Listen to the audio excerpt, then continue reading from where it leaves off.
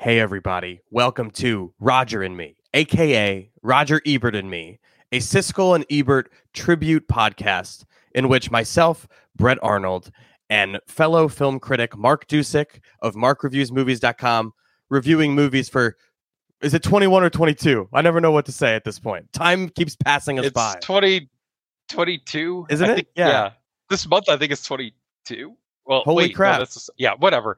Oh God, it's longer than 22. Oh no, 23 Anyway. years, is it? it's like Oh my 22 and a half, maybe more than that. Whatever. There we go. We're going to round up. Mark has been talking about movies, reviewing movies for a quarter century, nearly. That's where we're at. And what do we do here? As I said, it's a Siskel and Ebert tribute. If you don't know what Siskel and Ebert is, they were two guys who reviewed movies on television. They popularized the form, and now everybody on Earth has a movie podcast. But we haven't found many that do as exhaustive a job as we do. Let's toot our own horn for a second. Most people hone in on a movie or two. We try to cover every movie that comes out every Friday. I will admit, I don't do as good a job as Mark does. If you go to markreviewsmovies.com, he's got 12 movies on the website for this week, the week of Friday, October 20th, 2023. On this episode, we will be covering 8 of those 12.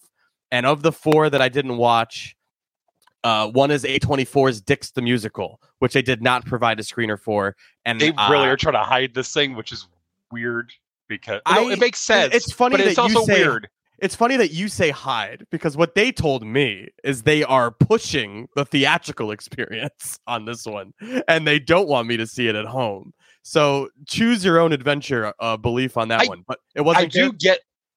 I think it's okay. I do get the logic behind that, because if you're in a room, there is probably one of the funniest things I've seen in a while in this movie. Wow. Yeah. I'm excited to see it. I genuinely had tears trying to hold back as much laughter as I wanted to let out. Wow. Anyway, but because I thought this was going to get a wide release. It's not. It's not getting a wide release. It's only in big cities, apparently, even with its wide release. So I don't know what they're doing with it. But I also get it, because it is such a weird movie. It's based on a play. You definitely need to check. Yeah, it's based on a 2-man off-Broadway show that I don't want to give away the title. I know. I've read the premise. A bit of a spoiler. Yeah, I've read the premise, and it sounds hilarious and silly in a way that I would like, and I think people have mostly enjoyed it. I feel like the musical theater crowd likes it more than anybody else. It's very much meta level humor going on about musicals and movie adaptations of musicals, but not as much as I wanted. That's I think my big complaint with it is that it's funniest when it is at its silliest and not trying to make much sense, and it tries to adhere to the whole musical formula without really sending it up too much, except from how absurd it gets. So I think you will at least find some stuff to appreciate. Well, as soon as it's available on VOD, I will watch and I will update. And on that front, I guess I should say, I don't think I said on the pod that I caught up with The Creator in theaters, which I think 2.5 from you, or 2? Yeah, 2.5 for me, and I think you're lower. I'm a little lower, and I think it's just annoying that movie became like a rallying cry for some people who were like, support original filmmaking and see The Creator. And I'm like, support original filmmaking and see anything else, because I did not find anything about it original other than, it looks nice, but man, that script is bad, and it's just full of cliches to a degree that I thought they were setting up a subversion, but they weren't. It just ended up being the most cliched thing possible, and it does that at every turn.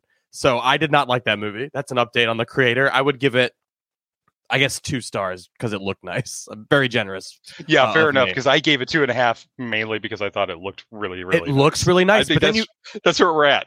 And even then, but like when I start to think about like what he has on screen, like the droids and stuff, I'm just like, even this just feels like he's doing. I wanted to make Rogue One the way I wanted to, and they didn't let me, so I'm just going to make my own sci-fi movie. And even then, I feel like he's cribbing from Star Wars. And well, I guess you can only if you're doing a sci-fi movie, your iconography is limited, right? So I feel like you have to do like Star Wars stuff. So the movie does have that vibe. I'm still unconvinced that John David Washington is a good actor. I don't know. I'm not saying he's bad, but I just am unconvinced that he's good, and I remain unconvinced after that movie. As far as other movies Mark covered that I didn't, they sound crazy. One is an animated film called The Canterville Ghost, and when you review an animated film that I've never heard of, I can't even imagine what that's like, because I feel like animated films are like, there's a few major studios that pump them out, and then there's other studios that must. Is this like a Netflix? What is this? It's Shout Factory and Blue Fox Entertainment. So see, that's funny to me that like indie VOD providers kind of making an animated film, and it's no good. It's a British one. It's British. It's a British import, I think. So it's got Stephen Fry and Hugh Laurie. It's got a reunion of those two in it. Although that's not that big of a deal because Hugh Laurie only shows up in the last like 10 minutes or so. So it's a very little bit of Fry and Laurie. He shows up and tells a character they have lupus. That was a House MD joke, everybody. Yes. And then you also it's never lupus. It's never lupus. That's right. I thought that was the meme. That's probably the joke. I don't remember. I never really watched that show. I just, it permeated through culture so much that you and I both referenced it. And then there's something called The Other Zoe, which you gave a 1 star, a rare mark 1 star. Really bad rom-com. Awful rom-com that doesn't even have any kind of sense of internal logic to it. It's trying to send up rom-coms like the character, and that's not. We've seen a lot of novel those. Anymore. That's not novel anymore. You have the character who's cynical about romance and everything, finding 2 potential suitors on a skiing trip that she didn't need to go on, that she probably shouldn't have gone on. Yeah. The whole setup to it is so dumb and makes no internal logic. It has no internal logic to it. It's just bad. And then the rest of it is lazy. Just them hanging around and just I don't know. I don't feel like I missed anything. You didn't miss anything. The whole plot could be resolved with a single line of dialogue, and no one says it ever. So and we are covering a documentary this week on Apple, but there's another documentary I think on Prime that you covered called Silver Dollar Road that you did recommend. So I'll let people seek that one out. And maybe I'll catch up with that one as well. But I've been vamping for too long. We have a new Martin Scorsese picture to talk about, which I can't believe. And then a new Netflix comedy, a new Nicolas Cage film, and a bunch of other stuff. So we're getting right into it. Right into it, he said 7 minutes in. Here is the trailer for Killers of the Flower Moon. Whose land is this? My land. Well, our war hero has arrived. You made a good choice coming back here. Osage are the finest, wealthiest, and most beautiful people on God's earth. They outsmart everybody. They have the say who gets the oil. Son, I got a question. You like women? That's my weakness. Well, we mix these families together, and that estate money flows the right direction. It'll come to us. Shomikasi. That's how you are. I don't know what you said, but it must have been Indian for handsome devil. Man, I got chills watching that trailer because I've been avoiding the trailer, so I haven't really seen that. And it just really evoked the movie for me, which is yet another Martin Scorsese masterpiece. I don't think Mark and I are going to disagree too much on the fact that this is a great movie. But I'm very excited to talk about it. Mark, tell me what this is about. So this is based on a true story in, I believe, the 1920s. It's post World War I in Oklahoma, in the Osage Nation. So the Osage County, the reservation, that area, they discover oil. The Osage people overnight basically become the richest people per capita on the entire planet because of the oil supply there. And there are maybe 3 different through lines going on at different times here. The first one is about the Osage Nation and how they discovered the oil and their customs and becoming more closely integrated into white society. Yeah. But also having this somewhat of a barrier to keep them protected and their ways protected because of the money they have. But the second story is bunch of greedy white men come in and try to steal the land and steal all their resources. It's the quintessential American story, essentially. Just cut down to this very specific time period and this specific place and this specific awful series of murders that happened in order for these men to be able to take all of those money, which, again, the quintessential American story we're talking about. The third thing, which apparently the book that this is based on is mostly about, is the formation or the early days of what would become the FBI and how they investigated those murders. That's like the third act of this movie. It's crazy. It's 2 2 hours before the FBI shows up, which if you've read the book, which I have, that is not at all how the book is. The book is more I don't want to call it a mystery because it's like a nonfiction book that is a retelling of a true story that is just very fact-based. But in doing so, they don't tell you who the killer is in the book until like the end. You're like through the investigation, because the parallel that the book does that the movie doesn't have is like the J. Edgar Hoover starting the FBI and this becoming a case thing. So like the movie puts that, as Mark is saying, in the third act. It's like not the biggest part of the movie. And instead they hone in on the relationship between Molly Burkhart and Ernest Burkhart, Leonardo DiCaprio's character, and Lily Gladstone's character. And it's such a bold choice.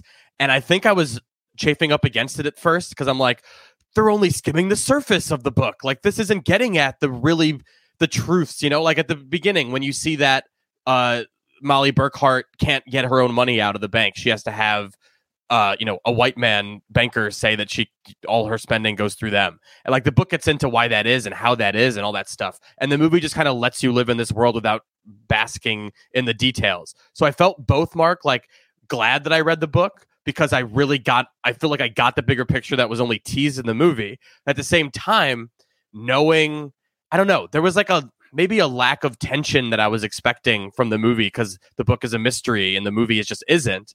But the movie ends up doing something totally different.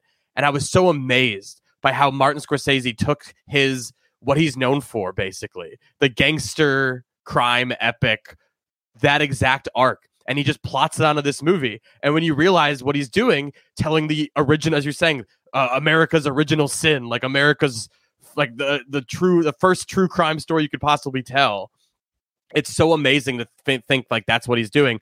And then the movie unfolds that way. It's a Martin Scorsese crime epic with a much larger scale, right? Yeah, a huge scale. I mean, the movie, as has become very clear at this point from pre-marketing, it's 3 hours and 26 minutes. It is a long movie. It is his longest movie, and he has made some long movies, but it is worth it because it gets to spend all of that time, again, with the tribe, so you understand the customs, you understand all of that. You understand this, I mean, in case you needed to, you understand the stakes. What I really appreciate about this is a Martin Scorsese crime drama, like Casino, like Goodfellas, like The Irishman. It is that type of movie where you are invested in the lives and the doings of these criminals. But it's the one, I think, that more focuses on the victims of those crimes than any other movie he has ever done. And the fact that he does that and ties it to the American story, that story of how America came to be from its colonization through Manifest Destiny, through all that, tying those two things together. It's a simple idea, but it's so powerful just to say, these men are criminals. These people are victims. This is America. This is where we're at. And this is where we have always been. Yeah. And it's such a powerful statement told in such a simple way, just by acknowledging the victims of the crimes and giving them a voice and giving them probably as much screen time or close to it as all the criminal doings going on. It's such a powerful little gesture. It doesn't seem like a big deal, but it's a huge deal. And that is what makes the Scorsese violence you expect, or I didn't expect in this movie, but you expect from his gangster movies, when that like gun violence happens, which feels like it happens the same way as it does in The Irishman or in Goodfellas. It really feels like it's like that movie is like, it's the same style of scene, but because we're focusing on the victim so much, it hurts so much more. It's like so hard to watch the violence in this movie, whereas you're watching a Goodfellas or a Wolf of Wall Street that's kind of like sending up the characters, and like you're watching these bad people get murdered and you don't feel as bad about it. This movie, that centering of the victims, puts a lump in your throat right when, because I read the book, I feel like as soon as Molly was introduced and she's like narrating and the montage of her dead relatives, like I was heartbroken already. And then the movie just lets you wallow in it. And it's like staggering to behold. Robert De Niro, best performance in ages, maybe. Probably since The Irishman. I mean, he's great in The Irishman. For sure. Yeah. I mean, you have to like put the Scorsese pictures aside from his career lately, because he's been doing like the War with Grandpa type shit for 15 years or whatever. But like the man really shows up for his buddy Marty. They've been making movies for 50 years now together or something. So he gives as good a performance as he's ever given in a Martin Scorsese picture. And it's just so, it's amazing. And I think his performance is the best in the movie, aside from Lily Gladstone's very understated and very important performance. I feel like Leo DiCaprio is great in it, but it's so his character's like a dunce, and he's playing it so over the top to make sure that he's a dunce, that I don't know if it's like one of my favorite Leo performances, but it's just such a tough character to be around.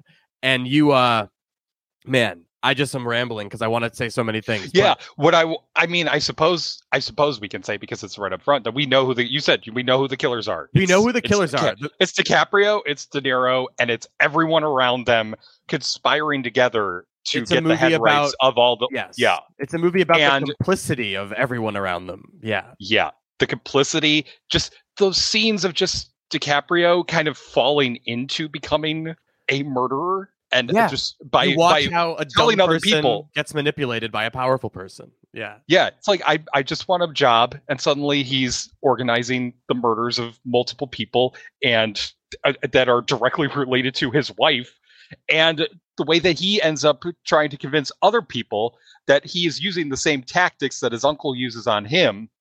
There's so much going on here in the crime story that's not what you expect from a Scorsese movie. It is more about just how people who don't know what they're doing, people who are ignorant of what's going on around them, and people can just so easily become caught up. Like, DiCaprio's character doesn't show up knowing I'm going to become rich by organizing the murder of a bunch of people of the family of the woman I'm going to marry. He doesn't know that.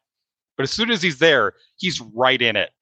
Just from the get-go. Even just marrying her, he does like her. He is attracted to her. But I mean, I don't think this guy's capable of love. I don't think this guy's capable of anything. Just because that's interesting, because I feel like there is love, and it's just like a contradiction. Is there though? I don't know. Well, yes. I mean, obviously, you know what happens, so it's like you can't imagine there is. But I think that's what's so amazing about it. It's this love story too, that like you kind of understand where she's coming from, even though it seems unfathomable, and that like she put all her trust in him, even though the signs all pointed to she shouldn't. And like on the one thing where you're watching the movie with the fucking diabetes insulin, you're like, come on, like that, you can't, like, stop it. You can't keep letting this happen. And like, but it's all about trust. It's, the trust gets to a certain point. She doesn't trust everybody, but she does at least trust this guy. And that's one of the, I do think he thinks about, sorry, I just want to say I do think he loves her, because I think the movie is so interesting in that it's about how people can love somebody and yet also think nothing of doing these horrible things to them for their own benefit, like the ultimate selfishness. But then is that love? That's what I'm getting at. Sure, that's what I'm getting at. Absolutely, sure. Totally fair. He loves her to the extent that he can, but he's a sociopath, basically. And like, there are so many touches. We can't talk about it all here because it's a short window. But like the visual flourishes of his decay as a human and how he's like rotting and like flies will appear near him. There's like the filmic stuff, like, which I don't want to talk about the ending specifically what it is, but the last 5 minutes of this movie made me bawl. Like if I talk about it right now, I'm going to start crying. Because it is like Martin Scorsese becoming so fucking aware of all the narratives about him glorifying gangsters and stuff like that, and what does it mean to depict an atrocity in art? It is just like Martin Scorsese very carefully delivered. Like he clearly, God, I don't know what to say to not spoil it. But the ending of this movie gets introspective in a way that I didn't expect. It surprised the hell out of me. It really shows that it's a maxim that Jesse and I always joke about on the New Flesh podcast. People always say this about movies, where it's a movie about who gets to tell whose stories and why. But like this movie really gets into that. It's about what gets left to history and the people who make movies that tell that history. Like, is that the truth? And where is the truth? And it gets at other massacre. Like, it's just so smart from a cinematic perspective. The way the opening silent film shows how the Osage people became rich, like as an audience like us would have taken in that fact back in the day. Like it just really, he's a genius. I'm praising a Martin Scorsese film like it's a new thing to do, but it is just so like any criticism you could throw against it, like Scorsese is ahead of you, is what I would say. Like he knows that there's controversy for a white man to be telling this story, and he's very aware of that, and he's very aware of the trivialization of, let's say, of like true crime narratives these days and how they all get distilled as entertainment. And the movie makes a statement on that while being a movie that is, you know, objectively doing that. It's entertainment, but we're watching this horrible thing happen. And the movie is aware of that. Would you agree? Oh, totally. Yeah, it is totally aware of that. The ending does bring up this idea of at least period true crime drama and what that looked like at the time. It's a great little touch at the end that just really does make you think, oh, and I mean, yeah, we can't say it, but Scorsese is clearly aware of what his movie could be seen as and is coming out directly and saying, this is what I want you to concentrate on. That's as much as I can say about it. Yeah. But man, I mean, just throughout the film, I think it would be easy to miss how much it focuses on the victims just because that middle section does just focus on here. These are the crimes. These are how they were perpetrated. This is how it all went down.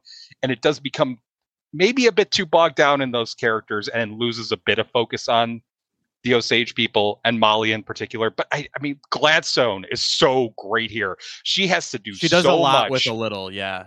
Yeah, she has to do so much. Just those little like hints of sarcasm that come out of her. Like she is a fleshed out person. She is a real person on that screen. You can tell that this is a real human being. She is playing it at that level, not only so you can sympathize with her, which is very easy to do because of everything that happens, but also so that she is standing as a representative for all the people who don't have a voice here, either because they're killed or because the story can't get to that, because it is focusing on a single chapter of American history while also reckoning with the entire extent of it when it comes to Native American people and how that all happened, that all that horror went down.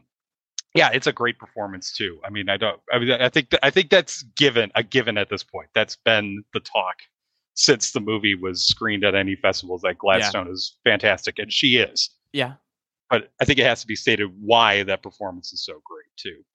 Absolutely. Just the idea that, you know, history forgets and we need entertainment, and like entertainment is what lasts through the ages. Like it's like, you know, oral tradition. That's how stories used to be told. Now we have media to tell our stories, and like which media survives history is like the history we get. And the movie keeps bringing up the Tulsa Race Massacre, which is something like most people didn't know about, myself included, until an episode of the fucking Watchmen TV show brought that into the public consciousness, and then it became a topic du jour politically. Like this movie is about such big things like that, but it's also a very small scale story about a relationship and just, you know, the corruption of humanity, as Martin Scorsese is wont to do.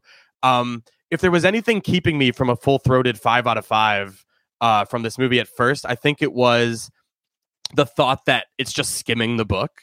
It's just such an interesting adaptation because it doesn't frame it the same way at all. It just has the gist of it told completely differently. And I think there was a part of me that like thought that there's important stuff that needs to get out, but you know, after sitting with it and what the movie actually is and what he's getting at, I don't find it to be a flawed adaptation at all. I think it's a uniquely Scorsese adaptation, and that's what makes it such a powerful movie. And I'm full Ebert scale 4 out of 4 on Killers of the Flower Moon, just as I am with Irishman, which I will admit I like Irishman more as a movie that I will watch twice a year forever. And like, I don't know if this rises to that, but yeah, it's fantastic, and I can't wait to see it again at this moment.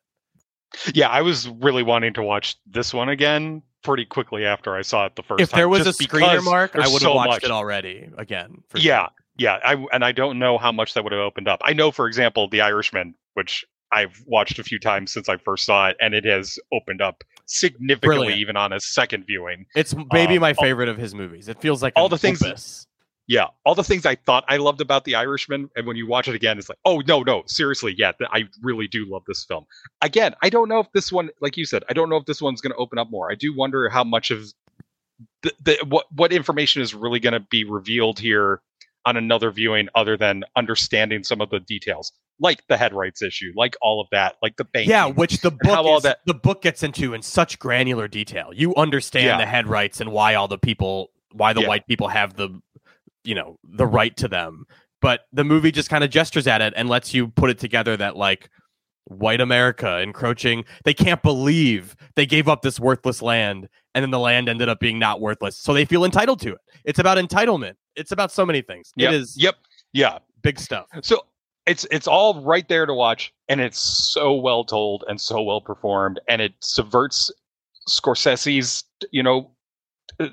canon in terms of crime movies by focusing on the victims. I think it's really, really, really good. I'm giving it 3.5.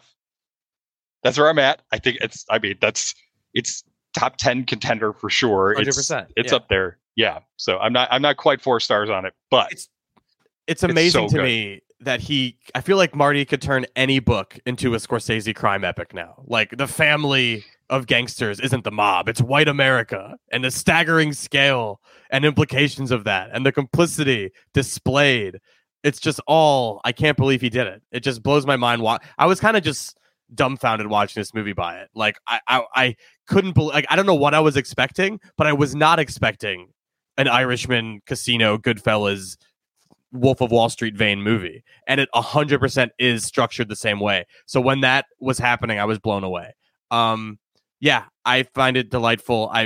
We'll talk about it more on the New Flesh podcast, because we're calling it a horror movie, because isn't it? I mean, it is. Yeah. Ultimately it is. It is the ultimate horror movie about the horrors of America. Great movie. Check it out. I think it will do, I think it's going to do like 20 to 30 million this weekend. I hope people go see it. It's not going to do Oppenheimer numbers, but people will see it, and it'll be on Apple, I'm assuming by Thanksgiving or something, but they haven't said. But here's something you can watch at home right now. Bill Burr's Old Dads on Netflix. I always wanted to be a dad. It just took 46 years for it to happen. Just rub some dirt on it. You might want to put a little Neosporin on it. I think you get infected. Oh, yeah? Are you a doctor? Or are you just like one of those WebMD guys? This is common knowledge. You want to keep the cut clean. Well, listen, I'm trying to raise a little man here, not a fucking pussy. So why don't you just go on Twitter and go share this story where you're the hero? Hold up! What's up, party people? You happen to check that new joint from Little Baby? Come on, pound it out. That's okay, thanks. What? He's flick. Oh. Flickety flick. All right, you two lock it down. We gotta impress this dude. Change happens faster than when you were young. This company is now a gender-neutral, carbon-neutral 21st century lifestyle brand. I don't know what any of that means. You need to talk to someone about your anger. You were late. Couldn't find a spot. Mark, while this actually does kind of seem like a perfect fit for Netflix, I am surprised that it's there and not on Fox Nation, the Fox News streaming service, because this is ultimately a movie for old conservative men who are brushing up against a new society, a new world, with words like gender neutral and carbon neutral and people riding scooters and paper straws. It's a movie for that crowd, because it just seems to gesture at these things that are changing in society and say, isn't that annoying? And I'm fine with that as a premise for a movie. I think Bill Burr is a funny comedian, and I think he's actually a capable leading man here. I think he's a compelling figure. I think he is funny. This movie is not funny, Mark. There's no like funny set pieces. There's no witty dialogue. I guess it thinks it has witty dialogue, but it's really just this angry movie where this, guy yells Fox News platitudes at you about Gen Z is like this, your generation's like this. I can't believe it. It's not funny, and I like this guy. So like I like everyone in it. Bobby Cannavale is great. Bokeem Woodbine, weird inspired choice. The movie is bogged down in weird sitcom-y plot mechanics. It's not funny. What do you think? That's my big problem with it, is that it is the sitcom-y mechanics where you can't just make it be about. Hang on, I want to push back a little bit. I think the movie is a bit more introspective than your average Fox Nation viewer. And this Fox Nation, sure, there's an made arc for to the TV character. Movie might be. He learns his lessons. Yeah, he figures it out. He realizes that it's not just you're right. The world Fox is different. Would reject this. The problem isn't the world is different. The problem is the world is basically the same, and I'm scared of the little things that are different. And that's the lesson here. And I think it delivers that. My big problem, and you're right, Burr is a good leading man, which is unexpected because we've seen some really bad comedians show up being their stand-up comic persona and spouting a bunch of their stand-up routine and dialogue. This doesn't feel like that. This feels like it is an actual story with a character who has an arc that he has to go through versus just, there's some like road trip stuff, like lines that feel like this is straight out of a stand-up routine, but that's about it. Otherwise, it is about characters. My big problem is those mechanics and just trying to force so much stuff into it. Having the two friends, and kind of Val is great generally, and Bokeem Woodbine is fantastic usually. But what are they doing here? Nothing. I don't understand what they as actors are doing here, or what their characters are doing here. The wives or the girlfriend who are here, they don't serve a purpose. But the movie spends a lot of time with them. The whole stuff with the school and the feud with the principal and the committee to come up with the party sitcom stuff. It's all like sitcom-y. It's an episode. A bunch of these episodic plot subplots are just single episodes of a sitcom crammed into about 15 minutes. And those episodes are all about broad generalizations about generations and what's wrong with the times. Like there's the whole narrative about them getting pushed out of their job, which they sold themselves, which seems it doesn't really jive with me that they're so frustrated because I'm like, you sold the company. Shut up. It doesn't matter. You did this. But it's them, at work with everyone under 35 or over 35 is fired, and they are now, carbon neutral, whatever the fuck company. They're dealing with all that stuff. But then there's my favorite part is the free speech, the cancellation stuff that's in here about how, people can't talk. People can't have locker room talk anymore. They can't say how they feel with their friends in private. You can't have a conversation in a rental car about how women are bad or whatever. There's just, they brush over like misogyny and stuff as like jokey locker room talk. It's meant to appeal to the conservatives. I understand. But like, again, the way it comes off is cartoonish and sitcom-y, and it's just so silly that like they lose their jobs over there saying things about trans people in their car. It just, the degree to which the little episodic sitcom-y things are just talking points from right-wing media. That's why I made the Fox joke. It just feels so lazy. Oh no, I agree. No, I get it. This for sure. Like, I mean, I don't want to name names, but there are certain like Fox News hosts who try to be stand-up comedians who you could see doing this routine and think it is really funny on television. Yes, just on its own, it's really funny. Like, no, it's not funny. Burr has that nice little, self-deprecation that you could tell he's not saying these things to actually be cruel or anything. So versus what you would get from some of those other people. I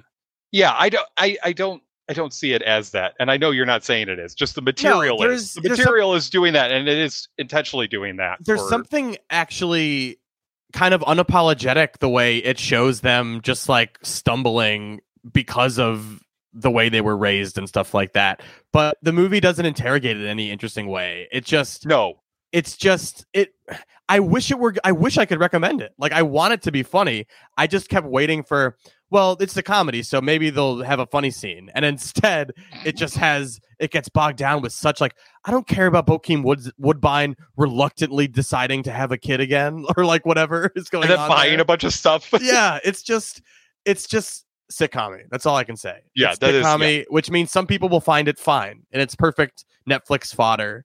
But I think I'm a 1.5, I guess, on Old Dads. A little bit stronger 2 stars. Yeah, we're not that far mainly apart. Because Burr and his sense of humor and that level of introspection is, at least admirable. And I apologize for my bad Burr impression. I didn't workshop it. I just threw it out there. It didn't sound very good. It was a little less Boston-y than... That's where he's from, right? It's Boston? Oh, yeah. How does this compare to Bad Moms? Bad Mom. Wait. Which one was Bad Moms? Bad Moms, Old Dads. I'm trying to think. It just feels like it's part of the same universe. Old Dogs, Wild Hogs. I'm doing word association at this point. But all those movies feel similar. kind of. A Bad Mom's Christmas. Is that what we're gonna get next? Old Dad's Thanksgiving. This could have been Old Dad's Thanksgiving. Old Dad's Thanksgiving. Oh well. Yeah, they brought over a tofurkey. There's no turkey at this Thanksgiving. I can't believe it. That's my Bill Burr. It's getting worse. All right, let's talk about Butcher's Crossing, a Nicolas Cage film directed by Gabe Polsky, who's the director of a pretty good documentary about hockey called Red Army from like several years ago. But here is Butcher's Crossing. Start running 'cause it's gonna come. Dear Father, I decided to leave Harvard and travel west. I hope to find a stronger purpose and more meaning in my life. What can I do for you? I would like to go on a hunt. This will be one of the biggest hauls anyone has ever seen.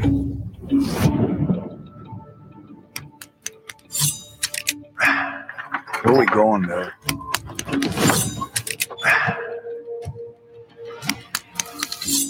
So you're a God-fearing man yourself. Mark, this is a movie about finding out the West ain't what it used to be. I don't know. I'm going to start over. I didn't mean to say that. Mark, what is this movie about? Because for the life of me, I couldn't figure it out. I was bored out of my mind. It can't possibly be as simple as some people think things are different than they are. That's kind of it. It's based. Well, here's the thing. It's based on a novel that came out in 1960.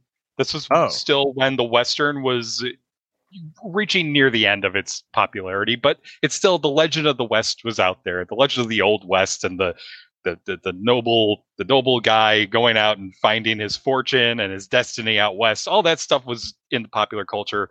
And this book, and if this movie had come out a couple of years later, would have felt revolutionary because it was coming out around the time that all these Westerns were saying, hey, you know what? Maybe there's a lot of bad stuff about this country now. And hey, wait, maybe all that stuff that we learned from back in the day wasn't good either. Essentially, what Killers of the Flower Moon just says right up front, this one kind of tries to sneakily get towards, and it has only to do with the buffalo, with bison. It has nothing to do with the actual Native American people, even though it references it a couple times that there's some stuff going on, like the whole hunting takes place on a native burial ground.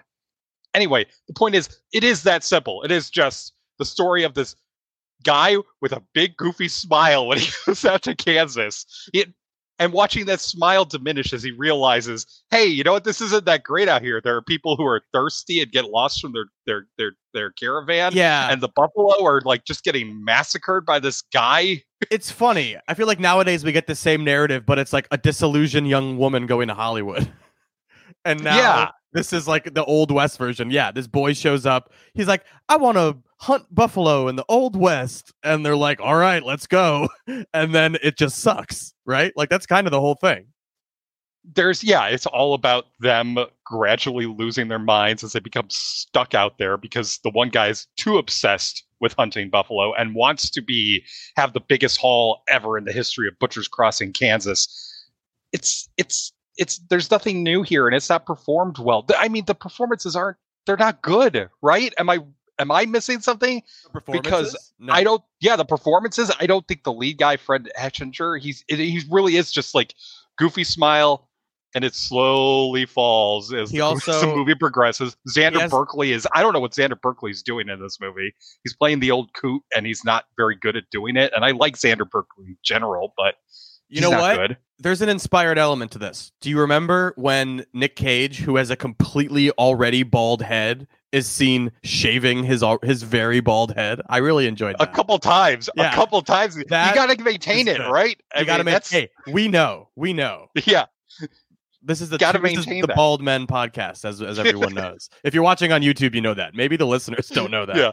But Mark and I are sitting here with our bald heads, talking about Nicolas Cage having a bald head in this movie, which I think I like the look. He's got my look with the beard and the mustache and the I haven't gone full straight razor yet, but one day it's gonna probably happen. He makes it look cool. Just enough here. He does make it look cool, so that's good. It's promising. Yeah, that was the one element I like. The only thing I wrote down is LOL shaving his already very bald head. But yeah, this movie is just the Old West isn't what you think it is based on the pictures or the novels is kind of what it's getting at. I think it's about the dangers of underestimating nature and exploiting it for profit. It's about all these things. It kind of gets into some bullshit messaging at the end that feels unearned about Native American stuff. Yeah. Considering the movie does not feature Native Americans in any way. Natural conservation, which is, important. But that's it, really? Okay. Well, somebody said on Letterboxd, they were at a festival where this played. They said, while presenting the film, the director mentioned how he had to rush the film to shoot it in 18 days. And he says, and it shows in every scene. That's pretty good. I mean, he's not wrong. It just feels very first drafty too, doesn't it? It also, it's also pulling from like some of the greatest movies ever. Like you can't be like the treasure of the Sierra Madre for modern times and have it be this fucking boring. It's not doing anything new. You're right. That's a big problem with it. And Nick Cage is fine. Nick Cagey. It gets Nick Cagier by the end. I don't think it works that well, though. It doesn't work that well. The movie is boring. It's boring. That's really the biggest criticism. It's boring. It didn't hold my interest at all. It's very forgettable. So much so that I had to try to remember what happened besides him shaving his bald head. It feels, I feel bad that apparently this guy spent 14 years trying to get this made or something. Spent 14 years to think it up and 18 to shoot it. Come on, man. Something's off in your calculations. Your math doesn't work right. Your math is some of that new math. Well, that's what it really shows in the final product. 1.5 for me on Butcher's Crossing. Okay, 2 stars, but let me low end 2 stars. I mean, there we go. All right, now you're ready to disagree mildly, I guess. I don't know. Here is the trailer for a movie that's on Shudder now, Night of the Hunted. Not to be confused with the iconic 1953 film. Robert Mitchum, is that right? Night of the Hunter. Too. I don't remember what year. Great movie. It's often cited as one of the best movies of all time. It's directed by an actor who never directed anything again, I believe. Charles Lawton? Yep. Has nothing to do with this. No, it doesn't. This is Night of the Hunted. It's probably better if we don't mention a great movie. We're talking about this. Well, they're clearly working on the iconography of the title, if that's the word for it. I don't think it is the word for it, but you know what I mean. The iconic nature of the title. Here's the trailer. Can I get some gum? Yes. Hello?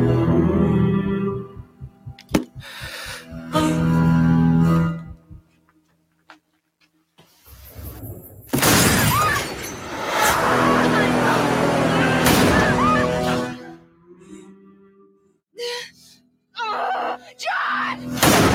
Amelia, you read me? Hey, Alice. What's going on? John? Hello? You have to call the police, please. My friend just got shot. I'm sorry. Because I blew his head off. Mark, I fucked. Hold on.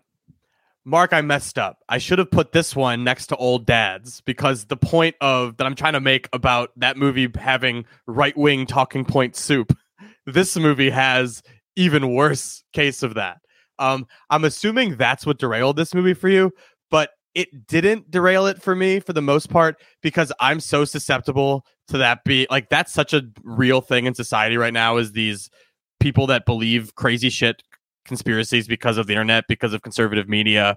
And this movie is definitely pulling from that real life fear. They want their threat to be realistic. And I did think it was realistic. I think the script's not that great. And him explaining himself doesn't come off great. And I'm assuming that's what you didn't like about it. But I give him points for trying, they really threw in every talking point they could think of. Bullshit vaccines, 5G, Bill Gates, catcall, Me Too, forced mandates. They bring up everything. And maybe that's not a good idea. But to me, it it makes the threat more general. This movie to me is about the threat, the fear we all have in society nowadays, which I very much have, where you think of mass shooting could happen at any moment and you can get shot. Everyone has a fucking gun. There's more guns than people in this country, probably. So it's tapping into very real fears with gun violence, which it works for me if you do it right. And I think the gun violence here is, it's horror movie violence. It's gross. It's nasty, gory. So that stuff works for me.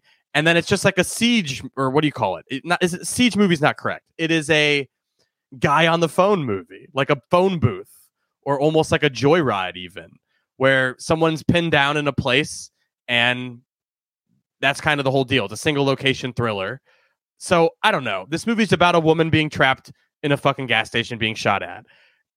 That is enough goodwill for me to forgive the right-wing talking point soup of the guy's rationalization. Now, I'm assuming you're going to say you disagree entirely. I'm going to agree with you that I was with this movie at the start when it was just about, it was about a mass shooting about to happen in this remote location where this woman is stuck and trying to survive it. I was with it there, and then it becomes about a movie. It's a movie about that being such a big deal in this country, because they literally say it. They literally say the same things that you were saying about guns and how many guns there are in this country. And man, a mass shooting could happen anywhere. And this guy is out over the radio and he's saying all this stuff. Maybe it's a personal motivation. Maybe it has to do with the vaccines. Maybe it's because he's, a military vet who was wronged by the system. There's all these potential motives thrown into this. And it doesn't work because it is just him talking over the radio incessantly and repeatedly. And sometimes the dialogue connects, like those different sections of what his potential motive is. Sometimes they connect and sometimes they don't. And by the end, I'm just like, I don't know who this killer is. I really don't need to know who he is for this situation to be frightening.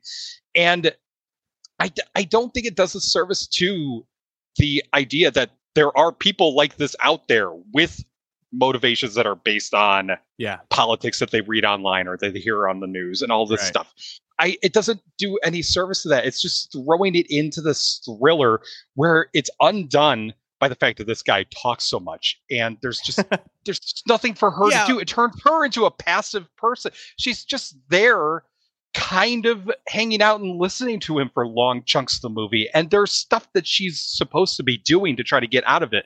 The movie sets all these things up that she needs to be doing, and she doesn't do it just so this guy can talk. So it diminishes it as a thriller because you're just listening to this guy talk, and it diminishes the point that it's trying to make because it's just telling you exactly what it wants to say over and over again. And you get it. You get it right from the start when it is a guy with a sniper rifle shooting innocent people, and there's some sort of motive that he has, and we don't know what it is. And isn't that terrifying not to know? From the God is Nowhere billboard.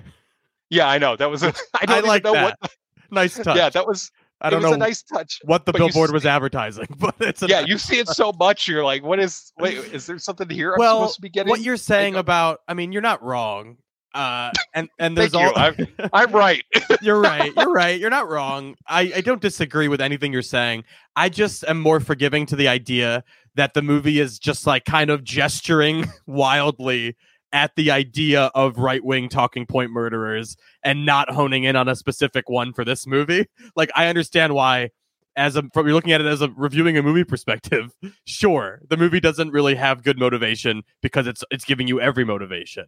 But from a stepping back and looking at it as a important film and like a metaphor that it wants to take away, I thought it was fine. Like, I get it. This movie is about being scared of those people or about those people, and I found it effective in that way. Even though it gets less thrilling as it goes, I agree. But it gestures at big ideas like people not wanting to have kids due to school shooting fears and stuff like that. And it gets into cyberbullying, if I recall, and getting into radicalized online. These are things I wrote down. I don't know if the movie got into them or if it made me think of them at this point. Or did it say it I watched for like it 2 weeks 3 ago. seconds? Yeah, maybe one of those. But it for 3 seconds in a 5-minute monologue that he's got. I wrote down election fraud. I know he said that. Yeah, he brought that up. He definitely brought that up. It's everything. It's everything. The whole point of him saying all this, but he's also like talking about her personal life too. Oh like God, specific about her. That red herring or whatever.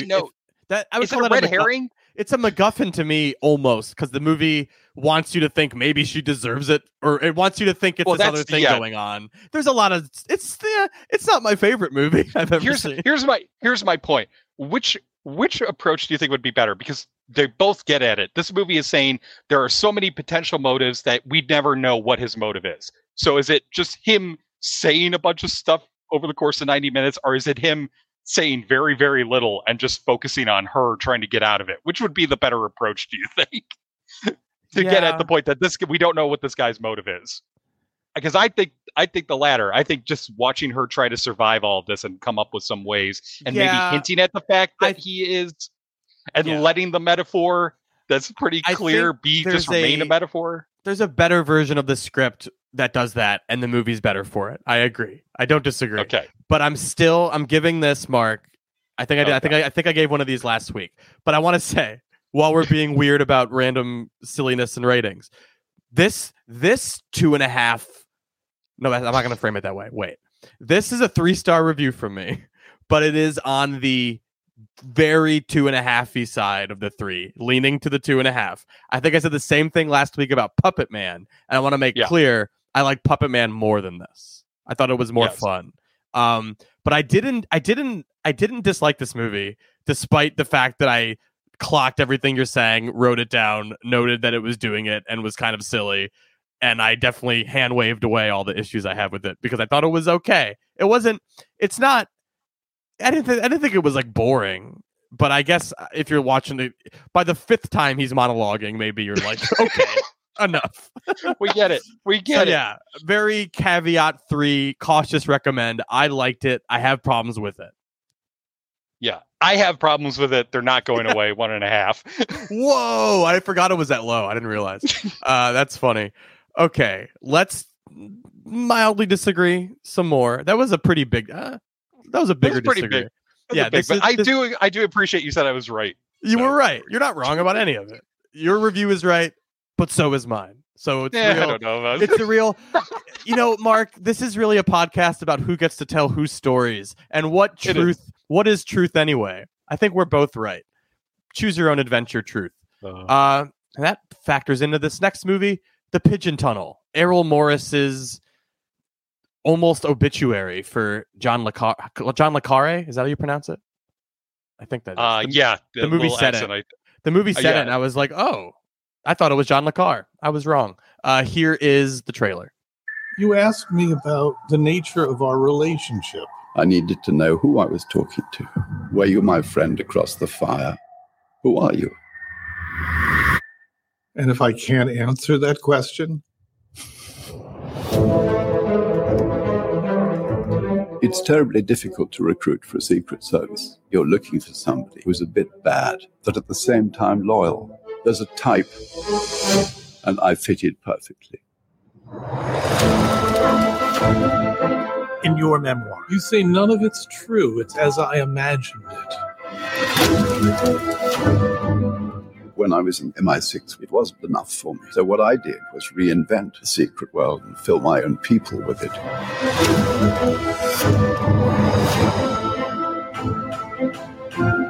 Why is betrayal an important concept to you? It has a long family background. Writing is a... So, I concede this is a well-made documentary. Errol Morris is an icon, made some of the most important and some of the best documentaries of all time that have had such impact in the real world impact and implications, like the Thin Blue Line getting a guy exonerated and stuff like that. That's what I'm talking about. So this profile of an author I've never read, whose I've seen some of the movies based on his works. I just don't, Mark, to put it bluntly, I just don't John Le Carre. Did I say it right? I just don't John Le Carre about this shit that much. It's totally fine. I would recommend it absolutely if you care about spy novels and you care about this man in particular, because I think it's trying to get at bigger truths about honesty and truth and whatever else it's trying to do, but it doesn't have the impact that Errol Morris's best films have, like The Fog of War or The Thin Blue Line or any other number ones you can name. He's made so many. This one still feels too minor to me to get too excited about. and I think you'll probably agree it's minor, but you thought it was good. Is that where you at? Yeah, it is minor, but I did like it. I liked getting to know this writer and this man who has a lot of thoughts near the end of his life. He dies. He died maybe like a year or so after the filming of this. This is, calling it an obituary is appropriate. It's an elegy for him. Sure. But so much of it comes from himself. He's just talking about his life very openly and very honestly. He's not like covering up anything except the stuff that he doesn't think anyone wants to hear about, like his love life or anything. It's like, that doesn't matter. What people care about is how he came up with his stories, what his personal, professional experiences were to inform them. And then what I really appreciate about it is it lets him talk about his philosophy on humanity and what so much of why his characters are the way they are and why his plots are the way they are, that people are just, kind of defined by moment to moment decisions that they make, that memory is this very uncertain thing. Like he has these memories from his own life about seeing his father in prison. And then his father later on would say, like, there were no windows looking out on the road you would have been on. That could not have happened. And he's like, it happened to me. That is a memory I have. Even if it didn't happen, I remember that. And it says something about me and it says something about my experience, even if it didn't happen. I was fascinated just listening to him talk for, I think it's like 90 minutes or so. It's not a long movie. No. It's just, you just get to hear all these thoughts about him and you get to understand him as a writer. And I really liked the fact that Le Carre knows who Earl Morris is, just as Earl Morris knows who he is. And they both have these expectations of what this is going to be like, because Le Carre thinks Earl Morris is a guy who gives people the rope and lets them hang themselves in these interviews. Yes. What does he have on me? What is this going to? This isn't an interrogation. This isn't an interview. So that tension, I really liked that level of it, of just them both clearly admiring each other, but also feeling a bit skeptical about what the whole point of doing this is, because what's coming? What are we going to learn? Yeah. What is this?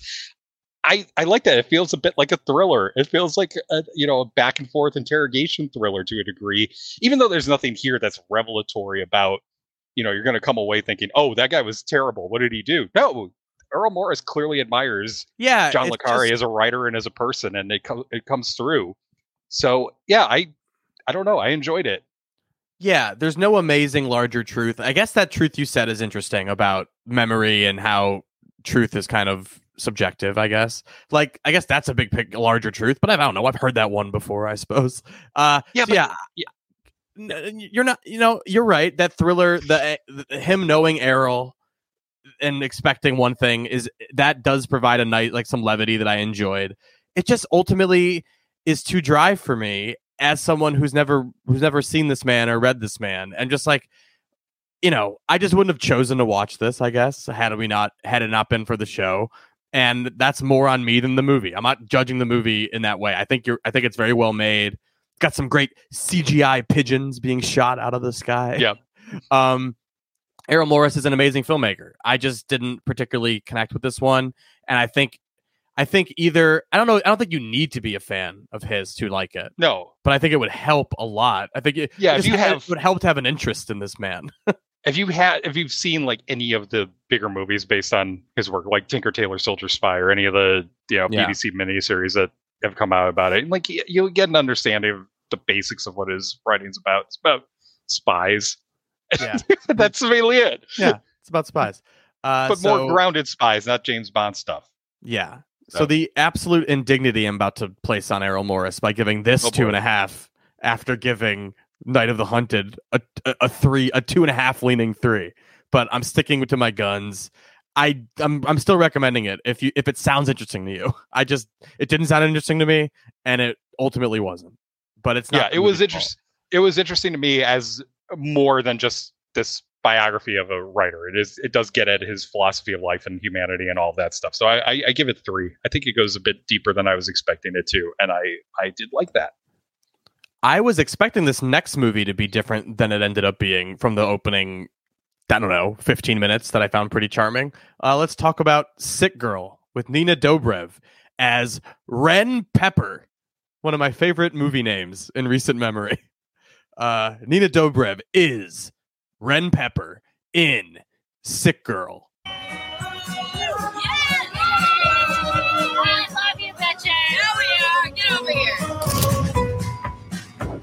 miss you guys. We don't even hang out anymore. We're barely ever together as a group. Well, that's how it goes. Maybe you just got a little stuck after high school. I did not peak in high school. Everybody say yeah. I have cancer. Oh, what? No. What kind of cancer do you have? Tonsil. Red pepper. Oh, Guys, you know what? I think I have to go on this journey alone. You don't have cancer. Did you read my medical history? I could have cancer. I'm sorry, do you want cancer? So, this movie, up top, first of all, it starts with them singing Fall Out Boy in the car. And then, did you want to feel old? Yeah. Yes. What? Well, I'm sure you noticed that. But did you notice who did the music for the film? No, I didn't. Patrick Stump, lead singer of Oh, Fall look Out at that. Boy, which was so funny because there's that Fall Out Boy song and then there's a Fall Out Boy poster later in her room, I think. So I was just really like loving the want to feel old period details about Fall Out Boy. And it's all you people in the 2000s who grew up in the 2000s exactly. start feeling old now. There you go. Exactly. See what it feels like? I don't like it. I actually, Evanston lore, I sold a movie ticket to Pete Wentz and Ashley Simpson to go see The Incredible Hulk 2008. And I helped them sneak in the back door so no one saw them. But enough Fall Out Boy lore. They're from Wilmette, which is like the town. Yeah, if you don't know. So, that's why I know so much about that. But this movie, as the trailer shows, very traditional plot you've seen before of a friend who's kind of a mess, whose friends are all growing up and having kids and doing bigger things, and she's just kind of still a drunk and being silly. And that was a fine enough setup. And I really was vibing with it for like 10 minutes. I'm trying to find my notes because I remember just like her talking to her sister and being like, what's going on? And her sister just being like, talking about what she did with her daughter that day, very dryly, being like, today I counted beans. My daughter's obsessed with beans. We spent hours counting beans. Like, maybe it's just because I had a kid and I can relate to this now. But I was very much like, this is charming and funny. Like, her friends did grow older and she is just a mess. But then the inciting incident, I don't know what you felt about it. It felt so first drafty stupid. And the movie just like commits to it and feels like it's stuck to it. And I felt like there was a much more interesting movie in the 10 minutes before the incident than anything that came after. And I just wanted an entirely different plot, which is something I could never thought about a movie before. I just didn't care about the high concept premise of faking cancer to make your friends closer to you because they have kids and you're just a loser, kind of. Maybe it's because we just had a movie that was similar called Sick of Myself that was really funny and incisive and like reactionary and interesting, and like it had so much going on, and it really sold the dark humor and had body horror elements. It just was really so much different than this. This just feels so lazily committed to a half joke premise. Like, what if I fake cancer to make my friends hang out with me? And then they like wrote a shitty movie around it. It just never convinced me that this movie needed to exist, despite a setup that I found enjoyable. Did you at all feel the setup being enjoyable, or did you think it was all pretty lame? I thought because the early stuff is very, on one hand, very predictable because it, is, the whole thing about not growing up. That's a character we've seen so many times. Yeah. But you're right, those little details of the friends, like the kid counting beans, and that's how she's going to be spending her day. That's a really funny touch. There's some other stuff with the other friends that are like the one friend trying to run a marathon and just always practicing and always, getting a workout in no matter what's going on. Like, I need to get my workout in so I can run the marathon. Another nice little touch. Yeah. Go ahead. Sorry. Oh no, sorry. As soon as she, lies about having cancer because she saw it on a soap opera, it doesn't work as well. At that point, the movie's working against itself. It's just trying not to be. It's trying not to be a bad movie. It's trying not to be a terrible movie about a terrible character, and so it is just trying to force humor on her. And some of it, I found some of it funny, just making fun of her, like making fun of the type of person who would lie about having cancer and the uncomfortable situations that she finds herself in because of that lie. Some of that's funny, but eventually it comes up with the big difference between this and Sick of Myself is Sick of Myself is a foreign film, and I don't know if that's the specific part about it, but it lets its protagonist be unsympathetic and to get at some truths about the character because that character is unsympathetic. But we seem to have this real big problem in American cinema that you have to sympathize with the character no matter how bad they are and no matter what awful thing they do. And that's where it eventually goes wrong, is it's trying to explain like, oh, she feels insecure about herself and she's an egotist and she's a narcissist and she needs to become better. Sometimes people don't do that. That doesn't happen except some people, in the movies. Narcissists don't have arcs like that. Yeah, exactly. Yeah. They just stay that way. They stay that way and they get better at being it and better at hiding it, I think. That's where I think most narcissists And that's, you're right. That is why Sick of Myself and Sick of Myself works really well because it does get at that. Yeah. There's a little detail here that I thought might have taken it in a different direction and might have actually elicited some sympathy. And that's the fact that her parents are narcissists too. Right. Clearly, it's Wendy McLendon Covey and who's the other guy? Dan Beckedal. Those are the parents, and they play those parts, as people who are self-involved, just like she is. And there was a point I'm like, well, of course she's going to turn out this way because look how she grew up. These are her role models. Right. But it doesn't go anywhere with that. They just become part of the joke. The friends, eventually have a couple of jokes played at their expense. I didn't like that because they're just innocent bystanders and all this. Mark, it is such broad comedy is too kind. It is such obvious comedy, like what her friends end up doing to support her and stuff like that. Like the movie's just from that point of the horrible cancer moment, which by the way, she only says she has cancer because she throws her phone and it hits someone's child in the face. And so she's deflecting from that. Like it just doesn't work. But like from that point on, it is just the most boring broad comedy you'd expect. She won't stop lying. She doubles down. It's not funny or interesting. Her friends do come through in the way you want, which is supposedly the whole point, but she's blowing it because she's lying. She could, she gives her speech that she felt we were growing apart. I did it because it's just the most predictable bullshit. It's bad. Like I really was with it for the start. There's even that line. I think someone was like, you love bartenders. They control the booze. And she goes, yeah, with an iron fist. And like, there's just genuinely charming, lovable loser stuff early on that completely gets ruined. So by the end, 2 stars feels too kind. I'm 1.5 on Sick Girl. I thought it was really bad. Yeah. Yeah. I'm giving it 2. And that's generous just because I did find some of that early stuff funny, even past the lie, which I wasn't expecting. When she says that lie, I'm like, I'm just sorry. I just said, I'm glad we agree that the beginning there was charm to it because I was just like, I didn't know if I was crazy. No, you weren't crazy. It is charming. A lot of that has to do with Nina Dobrev. She's good. This is a character that you should not like at all, and she tries to at least make it funny and make it charming as much as you can. So yeah, I'm giving it 2. And that feels a little generous, but it was better than I expected it to be, but still not good. Fair enough. Let's move on to the next, the second 3+ hour movie of the week. This is The Delinquents from Argentina. Long story short, I would say skip it, but let's talk about it. Here is the trailer. Yo quiero tener una vida modesta, no quiero trabajar más, Román. Y si vos me haces caso, voy a hacer lo mismo. ¿Qué pasa? Te vine a proponer algo. Mira para abajo. Tiene $650,000.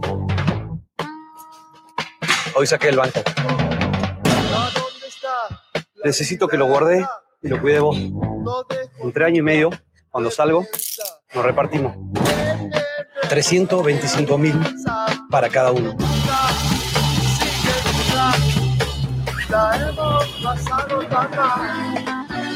¿Vos te volviste de dónde? 3 años y medio en la cárcel o 25 en el banco. Es que a partir de hoy, cada uno de ustedes está bajo sospecha. I love the premise and the inciting incident of this movie, which is a guy who works at a bank deciding to steal $650,000 from the bank openly on camera because he did the calculations of the prison time he would serve for the specific crime he did, I guess. And he decided this is twice the amount of money I would make if I worked here for the rest of my life. So instead of doing that, I'm going to do this heist, tell some other guy about it to hold the money for me, and then do my jail time, get out of jail, take the money, and live comfortably. Such a cool idea for a movie. And then this movie is decidedly disinterested in that idea and just meanders because it thinks it's making a point about the nature of freedom, I guess, and what it really means to be free in the world. I found it was interesting as like this anti-work heist movie at first, but it's meandering, which is definitely the point I just didn't care about and ultimately lost the plot for me. What about you?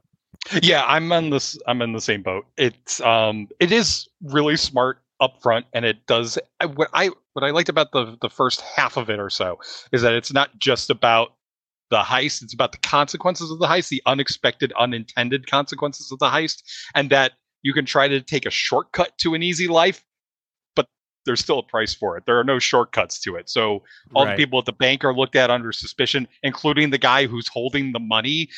It turns out jail life is not as easy as he thinks it's going to be. There's a clever bit that the boss of the bank and the guy who's trying to, blackmail him for protection money in prison are played by the same actor. A fact I didn't know until I looked at the cast list, which is maybe maybe it's my fault or maybe it's the movie's fault that I couldn't tell that they were the same person.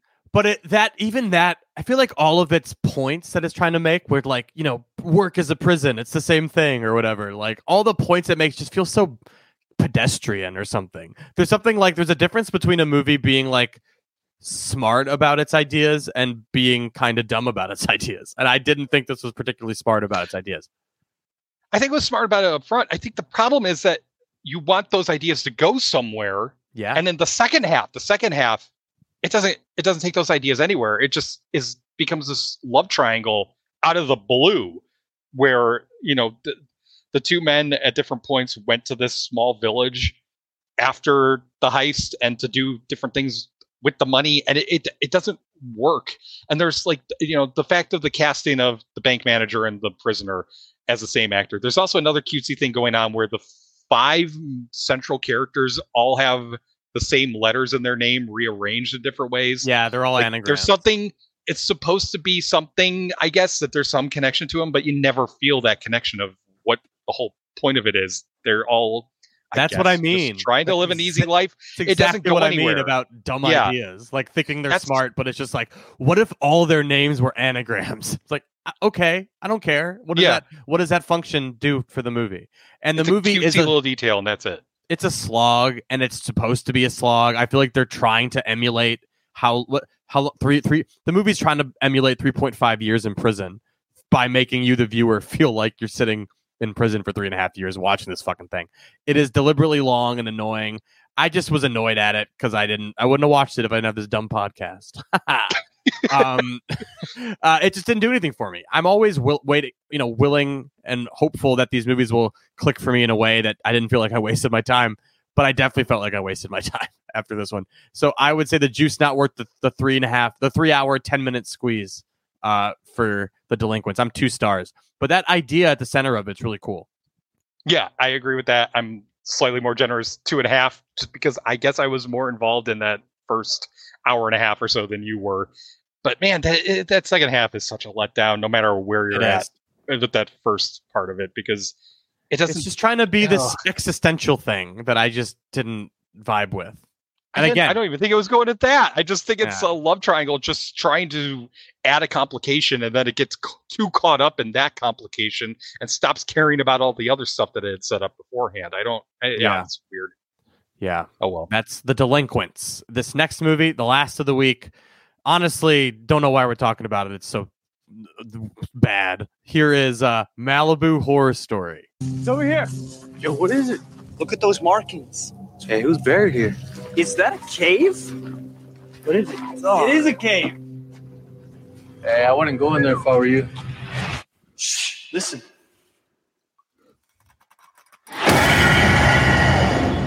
And the search continues here in the Southland for the 4 missing high school students from Malibu. Authorities are hoping that the contents of a video camera will help provide an explanation to the mysterious disappearance of the 4 teens reported missing. Thanks, trailer. That's all the setup I needed. This movie is emulating it's a found footage horror movie. It was an entire thriving genre that started ostensibly with Blair Witch. It's lingered since then. There was a time when we got tons of them every year. They're kind of dwindling now. The VHS franchise is kind of the last remaining lingers of that, I feel like. And it's funny, Mark, maybe you're actually the person to comment on this because you watched all VHS movies in a row last week.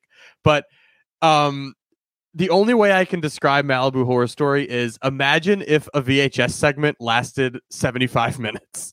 Is that a fair comparison? Like, yeah, very little meat on the bone, but they really try, and it's so cheap, and it did nothing for me. There are VHS segments that work, and that's not my joke. I'm making the ones that don't work feel really cheap and like just vamping. Like there's no script, like nothing's going on. This movie felt like that to me. Just a lot of guys running around with the camera. That you're watching the footage from these disappeared boys, which is the same premise of The Outwaters, a movie based in California. That's not Malibu. I think it's Joshua Tree. But I liked The Outwaters. I thought that was actually scary, had cosmic horror going on. This did absolutely nothing for me. I thought it was, it's a cheap found footage horror movie that's trying to be packaged like a documentary that they're making, right? Like they're trying to do like a true crime doc with these kids, and they found the footage, but they're just going to present the footage as it is to us. But there is some like edited true crimey narrative stuff in it, isn't there? There is. It is a team of filmmakers going into this cave where 4 teenagers disappeared like 10 years ago, and they're making a documentary apparently on site in the cave, editing the documentary together, including adding some scary music to the footage, the found footage that they have. It doesn't work for me, not because it's, I don't know. I don't want to say it's disposable, but it is kind of, I think the filmmaker is doing something interesting in giving us 3 different styles of a potential found footage or horror movie in general, because the stuff with the filmmakers in the cave is not done found footage. It's just, straight up observant camera watching these characters. Then it's the documentary they're making, and then it's the found footage that they recover that the police never got, and it shows that just on its own. It's kind of interesting as an experiment in style, but it also just, the styles clash because it's not scary. The found footage isn't scary because we know that these filmmakers have found it, and the filmmakers being not recorded by somebody, there's no tension there because you're not seeing this happen in real time. I guess it's hard to describe. It's just, we know the movie we're watching is a movie, and the stuff within the movie tries to make it seem like this could have really happened. But we know it couldn't have really happened because we're watching a movie. It's an unforced error to just try to add these layers on top of each other. It doesn't work. Yeah. I don't know. It's hard to describe, but it's like, it's just the illusion that found footage usually gives you is shattered right away. And what's the point? Let's talk about, like, does it deliver as like a spooky horror movie? Like, is the reveal worth it? Like, no. There's nothing to this. Yeah. There's nothing to this movie. It feels very straight to video, in a way that I didn't expect. I feel like I ignore like 6 or 7 of these type of movies a week in my new Flesh inbox, and this one seemed like it had a bigger spend behind it or something. It felt like they were pushing it. Whoever made it. I have nothing positive to say about this movie. I'm just a full 1 star. Didn't care for it. Wasn't worth the energy for Malibu Horror Story. What about you? I have a few positive theoretical things to say about the style of it and that meshing of genres and approaches to this. I'm giving it 2, but it's another low 2. It's that kind of week, I guess. It is that kind of week, except for the Martin Scorsese picture, which you should absolutely go see in theaters now before it comes to Apple and you have to watch it on your television. Definitely see it in a place where you can't leave for 3.5 hours. All right, we'll be back next week with, who knows, a bunch of movies probably. Bye.